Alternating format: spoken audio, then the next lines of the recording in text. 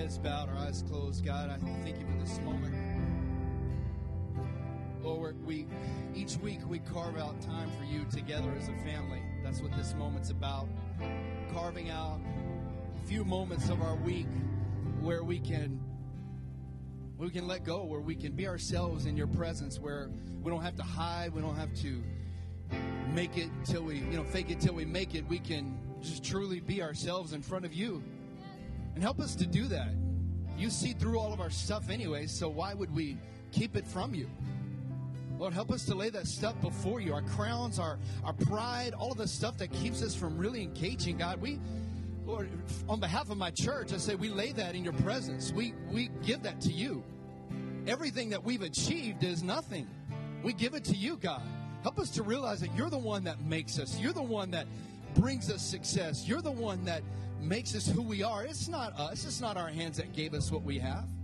Lord, it's you, and we acknowledge that in this moment. We say thank you, God, for your precious Holy Spirit. Thank you for the Comforter. Thank you for the peace that passes all understanding. And thank you for your presence that abides with us, oh God, that you're an abiding God.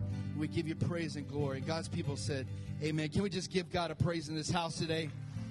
Come on, just give God a praise. Not a golf clap. You're not clapping for just anybody. Clap as if God has really done something for you. Amen. Give him praise. Lift up your voice today. Shout unto God with the voice of triumph today. Hallelujah. Praise the Lord. Praise the Lord. Hallelujah. Amen. Amen. Remain standing. Turn one of your Bibles with me to Proverbs chapter 29. Proverbs chapter 29.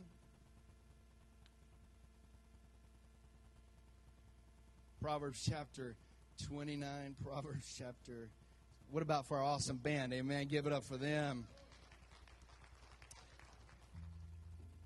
Proverbs chapter 29, verse 18. Say amen when you're there. The Bible reads, says, where there is no vision, the people are unrestrained. You may have a version that says the people perish. People perish, the people are unrestrained. They cast off restraint. But happy is he who keeps the what? The law. It says, where there is no vision, the people are unrestrained. Where there's no vision, they cast off restraint. They perish. But happy is the person who keeps the law.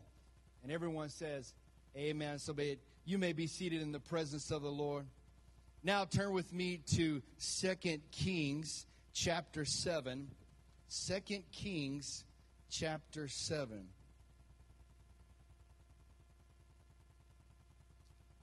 We are so excited that you're here. I want to thank you for coming out this weekend and carving out time for God. And we never take for granted the moments that we have together. And we cherish these moments, and we're glad that you came into the house of the Lord today. 2 Kings chapter 7. If you have the Bible app, you have a smartphone. Maybe your phone is not as smart as you think it is. But if you have a smartphone, you can open up the Bible app. All the notes and all the scripture are in there as well. 2 Kings chapter 7, verse 3. Say amen when you're there. All right, now the word of the Lord reads, now there were 4 leprous men at the entrance of the gate. These men had leprosy, and they said to one another, why do we sit here until we die? Now, I want you to underline that, highlight that in your Bible right now. If you're on the Bible app, you can highlight that scripture, and you can make a certain note on there if you like. But I want to say we're going to come back to that. That's going to be our statement really for this whole entire month as we talk about vision, as we talk about facilities, as we talk about the future of our ministry, what that looks like, and who we're going to reach and how we're going to reach them. And as we talk about all those things today, please understand that today is the underlying thread. It will be the common thread that ties everything together, this central message and this theme and this scripture. So these 4 leprous men, they're hungry, they're sitting here, and one looks at the other, and they all agree, and they come to the same conclusion. They say, well, why do we sit here until we die? Now, verse 4, if we say we will enter the city, then the famine is in the city. So the people in there, they're starving too. And if we enter the city, and we shall die there. And if we sit here, we shall die also. So talk about being stuck between a rock and a hard place. Come on, somebody. You know what I mean? Have you ever felt like if I go here, it's bad. If I go there, it's bad. Come on, who am I talking to today? Let's be real. And so he saes, if we go into the city, there's famine there. so we'll die there. And if we stay here, we're going to die. Basically, we're going to die. So let's do something. And so they said, now therefore, come and let us go over to the camp of the Arameans. And if they spare us, we shall live. And if they kill us, guess what? If we stay here, we're going to die. And so they say, and they rose at twilight to go to the camp of the Arameans. And when they came to the outskirts of the camp of the Arameans, behold, there was no one there. Verse 6 says, for the Lord had caused the army of the Arameans to hear a sound of chariots and a sound of horses and even the sound of a great army. And behold, the king of Israel has hired against us the kings of the Hittites and the kings of the Egyptians to come upon us. So basically, I'm going to paraphrase the next few verses. They just took off. They didn't even grab their stuff. They were panicked. They were in such a hurry. They said, man, we got to get out of here. And so God caused them to hear this sound, and they just fled. They left all their food. They left their horses, their mules. They left everything.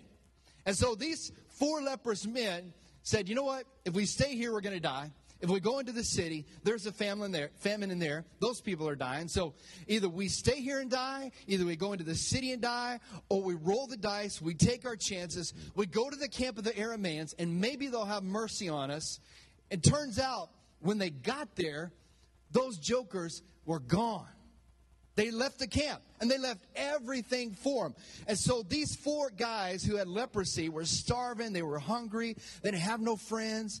They just had each other. Ain't got nobody. All they had was each other.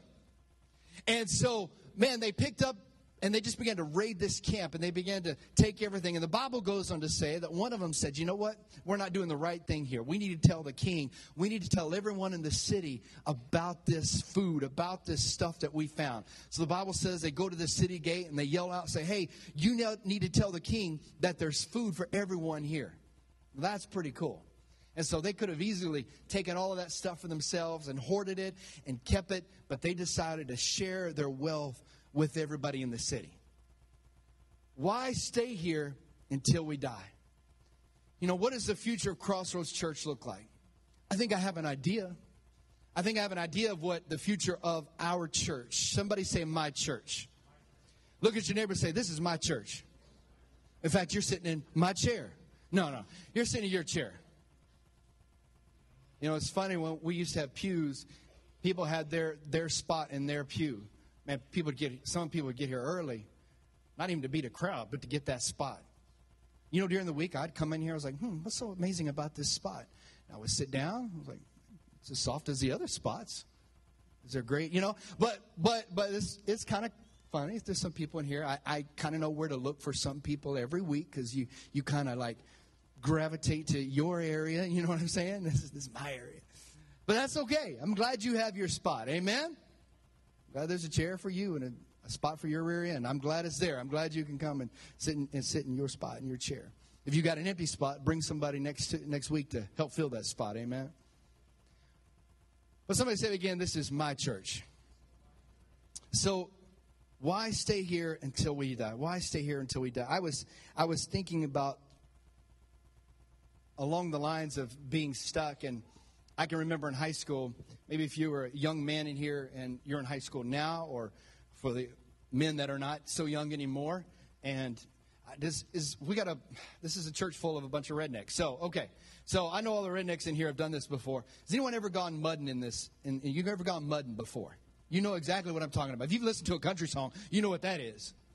All right, so in high school, I had some friends, and one of my friends, he had this big jacked up truck, man. I mean, it sat on these monster tires, and it was loud. You could hear him coming from another county. And one night we had the bright idea, take this truck out to his uncle's land, and man, we're gonna tear that place apart. We're gonna go mud, and we're gonna do donuts. We're gonna jump this thing, and we're gonna whatever. Like we were a monster truck show, right? So that's me and him and a couple buddies, and we get out there and we start mudding, and then we start getting a little more adventurous, a little more daring. Well, let's try this. And so, man, we just the longer it went, the more daring we got, and eventually we began the guy that was driving, it was his truck. It's not my truck, so if something falls off or breaks off, it's no big deal. But So we were telling him to do all this stuff, and he was doing it. Before we know it, we were in this wooded area, and, man, we were buried deep. We couldn't even see the axles. And this is a big old jacked up truck. And he was like, oh, man, my dad's going to kill me, man. You don't even understand. We got to dig this truck out. And I'm looking around at all of us. I'm like, clearly none of us are very bright if we got here. How are we going to dig this thing out? And if you've ever been stuck before, if you've ever been mudding before, you'll know that you're not digging it out. Come on, somebody. If you've ever done this before, you know what I'm talking about. But you think in your head, I can get this vehicle, I can get this truck unstuck. And so, like most men, we feel like we know what to do. We don't need help. We can just solve this problem ourselves. No need to call our dads, after all. And so, we start tearing off branches and finding any kind of lumber or logs that we can find. And what we're going to do? We're going to wedge all this stuff under these tires. And we're just going to drive right out of here. And so, man, we started shoving sticks and branches and logs. And he got in there and he pressed on the gas. Nothing. Just rubber chewing up a piece of wood. That's all it was. And so, well, what are we going to do next? You know what? Let's go get his truck and we'll pull it out. Yeah. Like 4 leprous men. That sounds like a good idea. So it's like the blind leading the blind, right? So we get in another friend's truck and we take it out there. And, man, before you know it, we've got 2 problems. One truck is stuck, and the other one's right beside it stuck. You know what? We'll get this truck out. Let's take those limbs and those branches, and we'll stick it into there. And we ended up having to call my friend Jeff, call his dad, and who owned a huge tire shop, and they had trucks and tow trucks. And his dad got out there, and he took it better than I thought he would. I was hiding in the woods first, seeing, I was like, what's he going to do? You know what I mean? Did I hear, I didn't hear that. But he got this big old winch out there. He had a tow truck, not making any of this up. And he's like, you know what, this winch will pull both of these trucks out at once. So he hitches one to the other, and he's pulling them, and this, I don't know how many pounds of pressure this winch could take. The winch snapped. Boom. The cable snapped. And I was like, oh, man, we're all in trouble. So just when you think the story couldn't get any better, it does. So his dad's like, I'm going to go back to the shop. I'm going to get a bigger tow truck and come out here. That truck got stuck.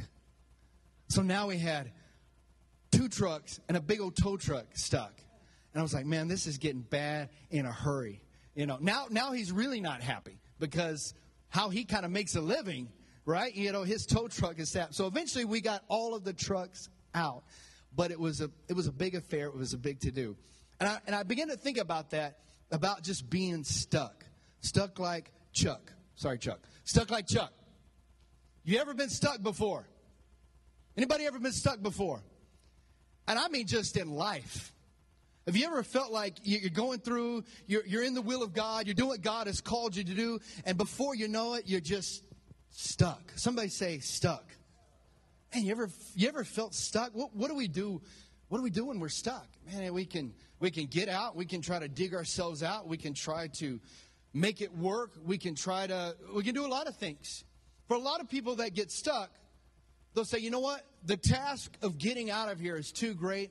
I'm just going to stay right where I am.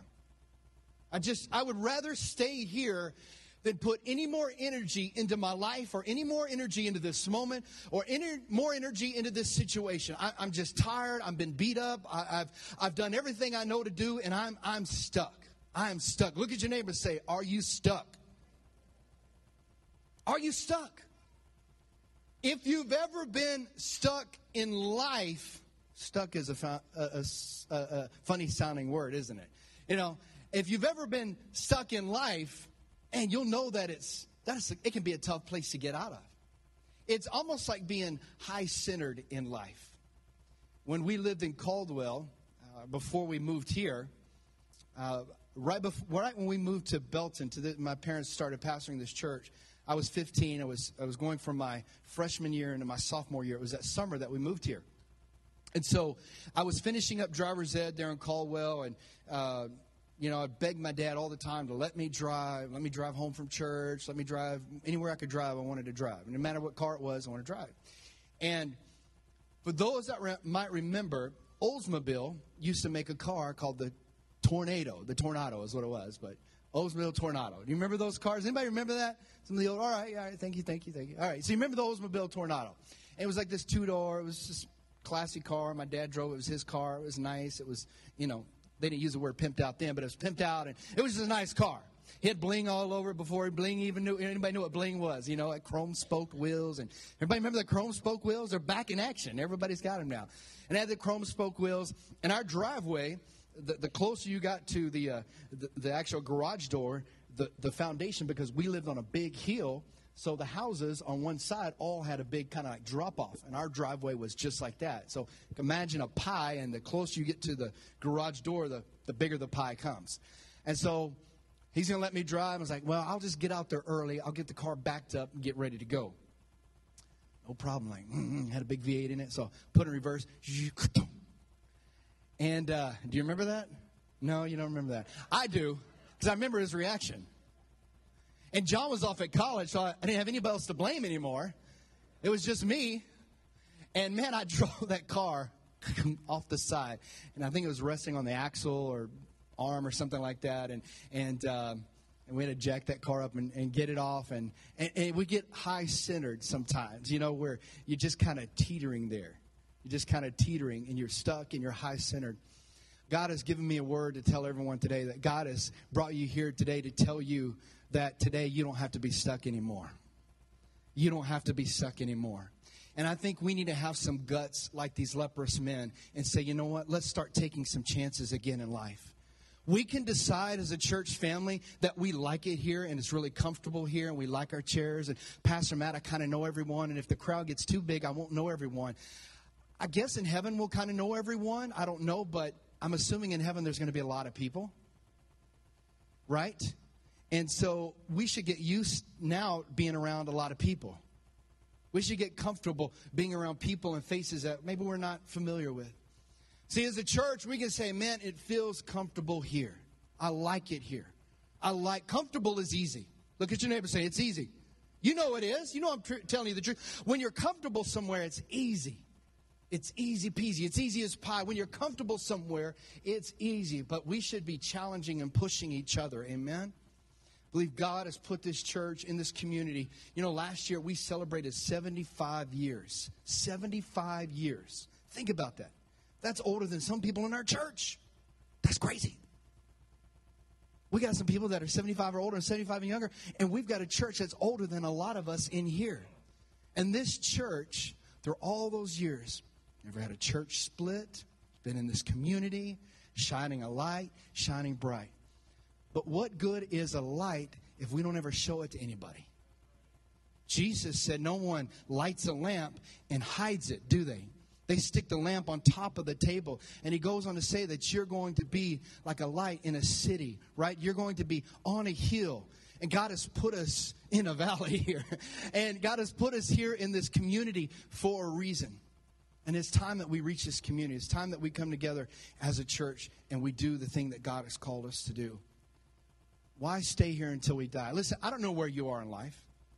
I don't know if you're stuck right now. I don't know if you're on high center. But if you're here today and you feel like that your career is on high center, if your finances are stuck, if your marriage is stuck, if you're stuck in life and there's no joy for you, there's no pleasure anymore, you don't really feel God's presence anymore, you can come into worship, but you just feel stuck. You can keep saying every week that you're stuck and you can keep talking about your problems, or today you can decide that you're going to do something about it. And say, you know what? I'm not going to be stuck in this place anymore. Today, I'm digging myself out. Today, I'm putting some effort into it. Here's what we do as believers. My wife quoted this scripture this morning, and she talked about God can do anything, right? With man, some things are not possible, but with God, all things what? Are possible. And here's what we do. We take 100% of our problems, and we throw it all on God, which we should. We cast our care on Him. But listen to me.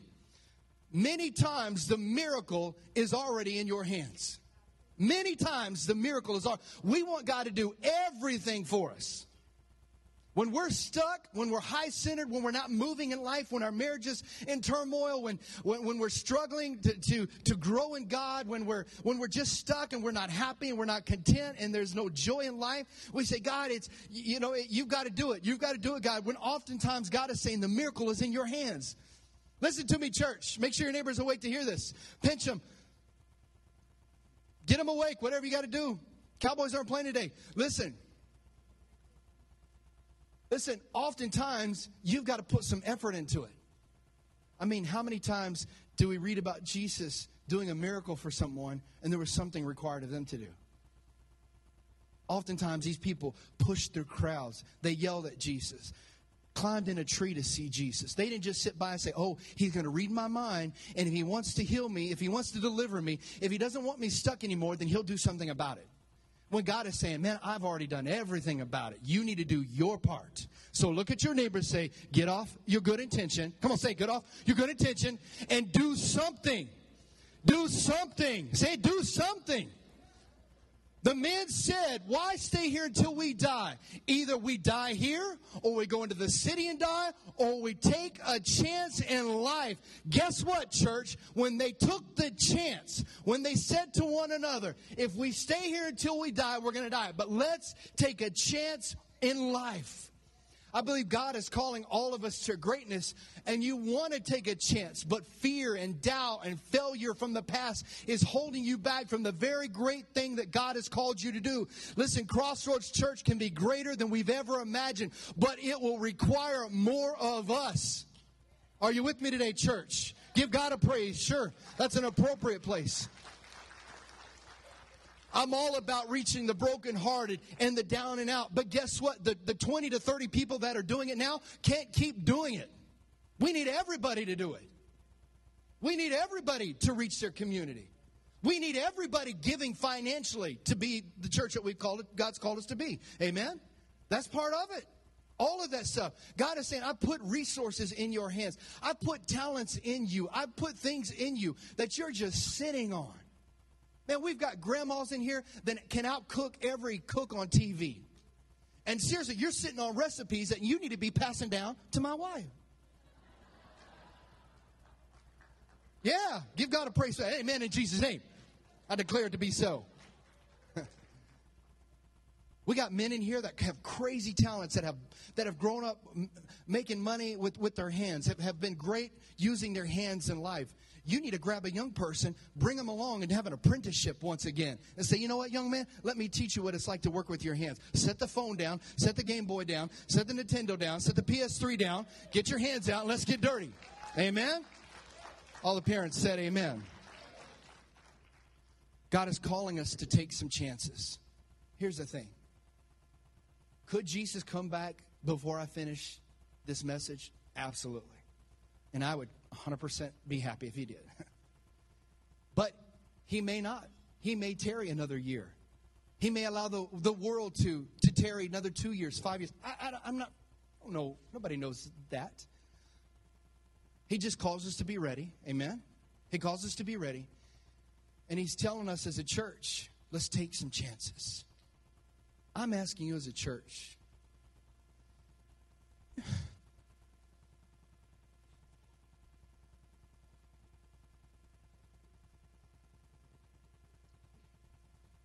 promised myself I wouldn't cry. You can laugh there. It was a joke. I use humor to deflect. I'm asking you as a church, with me, one more time, let's take some chances in life. Let's take some chances. I'll be 39 at the end of this year. That's crazy. That's insane. I have a birthday coming up. If you would like to know what I want for my birthday, it will be on our website. I might actually do that. No, I'm just kidding. My dad has a birthday coming up too. I'm asking you as a church to take some chances with me. I'm young enough right now as your pastor and your leader to have just enough energy in me to burn the candle at both ends, which I already do. You can see it by the bags under my eyes. But I'm asking you as a church to take some chances with me. Here's what I don't want to happen. If God tarries till I'm in my 60s or 70s, what I don't want to happen is for me I'm speaking for me, not for you. So I'm stepping out of the pastor role, and I'm speaking just as Matt. For me, I don't want to take a glance back on my life and say, you know what? I wish I would have led the people to do that. I wish I would have led my family to do that. I don't want to say that. But can I tell you what? I've got fears just like you. There are things I believe God is calling His church to do that if I say them out loud right now and haven't quite prepared you for them, they're going to sound crazy anyways. But just so you know, they sound crazy to me too. When God speaks to me and is telling me to lead this church in a direction, oftentimes I'm afraid. I'm saying, God, what if it doesn't work? What if nobody comes to the front? What if nobody raises their hand? What if nobody responds? What if nobody gives? And I could be like these men in a way that said, you know what? The story could have read, they said, let's just stay here until we die, and had no vision whatsoever. See, actually, the word vision translated there doesn't mean like a vision for the future. Really, it's translated there a revelation from God. Where there is no revelation from God, the people perish. Where there is no revelation from God, then they cast off restraint. Hello, take a look at your news. We have people walking around in Bell County in our city who have no revelation from God. And we wonder why the world acts like a fool. It's because they've had no vision, no revelation from God. They haven't truly heard His voice. They haven't seen Him as we have seen Him. Amen? God has put us here to take some chances in life. What about for your marriage? What about for your home? What about for your finances and your career? Take some chances in life. You can say, you know what, if we stay here, it's going to stay like it is. Or, you know what, if we move forward, it will change. Would you stand to your feet all across this place?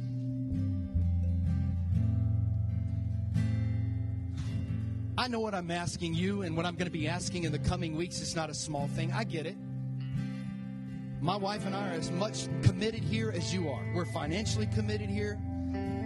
You'd be hard-pressed to find someone in this church who gives more financially than my wife and I. And I don't say that to brag or boast. I'm saying that to let you know that I'm bought in. I'm 100% bought in as your pastor. But just if I'm speaking very candidly, I am one guy. One guy. That's it. And I'm not that great. I'll do the best I've got. I'll burn the candle at both ends. I'll give you 100% of me. But just so you know, I expect that in return. If I give 100%, I'm going to ask you to do the same. If you call this your church home, if you're a guest today, you've wandered in on a unique time, please stay with us. We're going somewhere. Amen? Amen. Give God a praise. Amen. We're going to worship for the next few moments. We're going to have a response that God has led me to do. But would you just worship the Lord with me for a moment?